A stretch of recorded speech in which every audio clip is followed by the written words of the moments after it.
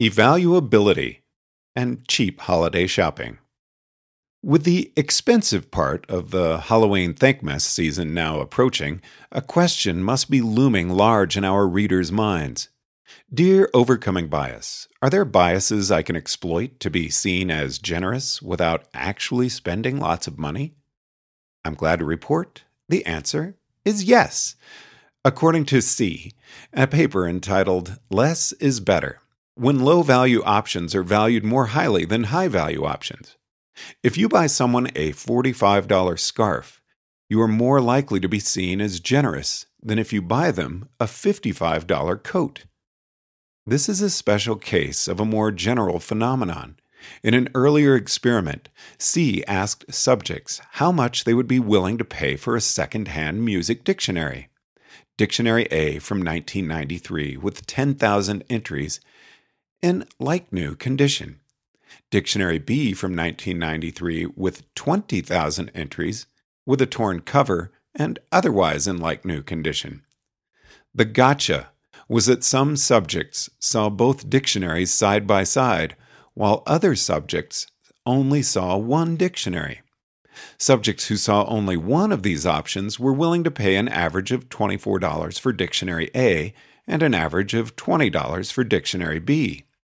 Subjects who saw both options side by side were willing to pay $27 for Dictionary B and $19 for Dictionary A. Of course, the number of entries in a dictionary is more important than whether it has a torn cover, at least if you ever plan on using it for anything. But if you're only presented with a single dictionary and it has 20,000 entries, the number 20,000 doesn't mean very much. Is it a little? A lot? Who knows? It's non-evaluable. The torn cover, on the other hand, that stands out. That has a definite affective valence, namely, bad. Seen side by side, though, the number of entries goes from non-evaluable to evaluable because there are two compatible quantities to be compared. And once the number of entries becomes evaluable, the facet swamps the importance of the torn cover. From Slovak et al., which would you prefer?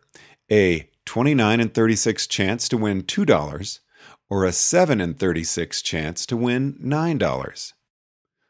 While the average prices, equivalence values, placed on these options were $1.25 and $2.11 respectively, their mean attractiveness ratings were 13.2 and 7.5.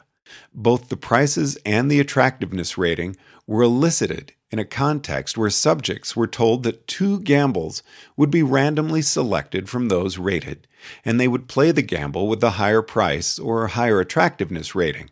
Subjects had a motive to rate gambles as more attractive or price them higher that they would actually prefer to play. The gamble worth more money seemed less attractive, a classic preference reversal. The researchers hypothesized that the dollar values were more compatible with the pricing task, but the probability of payoff was more compatible with attractiveness. So, the researchers thought, why not try to make the gamble's payoff more emotionally salient, more affectively evaluable, more attractive? And how did they do this? By adding a very small loss to the gamble. The old gamble had a 7 in 36 chance of winning $9. The new gamble had a 7 in 36 chance of winning $9 and a 29 in 36 chance of losing 5 cents. In the old gamble, you implicitly evaluate the attractiveness of $9. The new gamble gets you to evaluate the attractiveness of winning $9 versus losing 5 cents. The results, said Slovak et al., exceed our expectations. In a new experiment, the simple gamble with a 7 in 36 chance of winning $9 had a mean attractiveness rating of 9.4, while the complex gamble that included a 29 in 36 chance of losing 5 cents had a mean attractiveness rating of 14.9. A follow-up experiment tested whether subjects preferred the old gamble to a certain gain of $2. Only 33% of students preferred the old gamble, Among another group asked to choose between a certain $2 and the new gamble, with the added possibility of a 5-cent loss, fully 60.8% preferred the gamble. After all, $9 isn't a very attractive amount of money, but $9.05 is an amazingly attractive win-loss ratio. You can make a gamble more attractive by adding a strict loss. Isn't psychology fun? This is why no one who truly appreciates the wondrous intricacy of human intelligence wants to design a human-like AI. Of course, it only works if the subjects don't see the two gambles side by side. Similarly, which of these two ice creams do you think subjects in C's 1998 study preferred? Vendor H, on the left, shows a 10-ounce cup filled with 8 ounces of ice cream, so the ice cream is not quite to the top of the cup. On the right, Vendor L shows a 5-ounce cup with 7 ounces of ice cream. The ice cream is heaping above the top of the cup. Naturally, the answer depends on whether the subjects saw a single ice cream or the two side by side. Subjects who saw a single ice cream were willing to pay $1.66 to Vendor H and $2.26 to Vendor L. Subjects who saw both ice creams were willing to pay $1.85 to Vendor H and $1.56 to Vendor L. What does this suggest for your holiday shopping?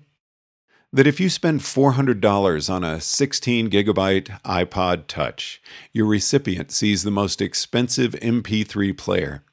If you spend $400 on a Nintendo Wii, your recipient sees the least expensive game machine. Which is better value for the money? But that question only makes sense if you see the two side by side. You'll think about them side by side while you're shopping, but the recipient will only see what they get. If you have a fixed amount of money to spend and your goal is to display your friendship rather than to actually help the recipient, you'll be better off deliberately not shopping for value. Decide how much money you want to spend on impressing the recipient, then find the most worthless object, which costs that amount. The cheaper the class of objects, the more expensive a particular object will appear, given that you spend a fixed amount. Which is more memorable, a $25 shirt or a $25 candle? Gives a whole new meaning to the Japanese custom of buying $50 melons, doesn't it? You look at that and shake your head and say, what is it with the Japanese? And yet, they get to be perceived as incredibly generous, spendthrift even, while spending only $50. You could spend $200 on a fancy dinner and not appear as wealthy as you can by spending $50 on a melon. If only there was a custom of gifting $25 toothpicks or $10 dust specks, they could get away with spending even less. P.S. If you actually use this trick, I want to know what you bought.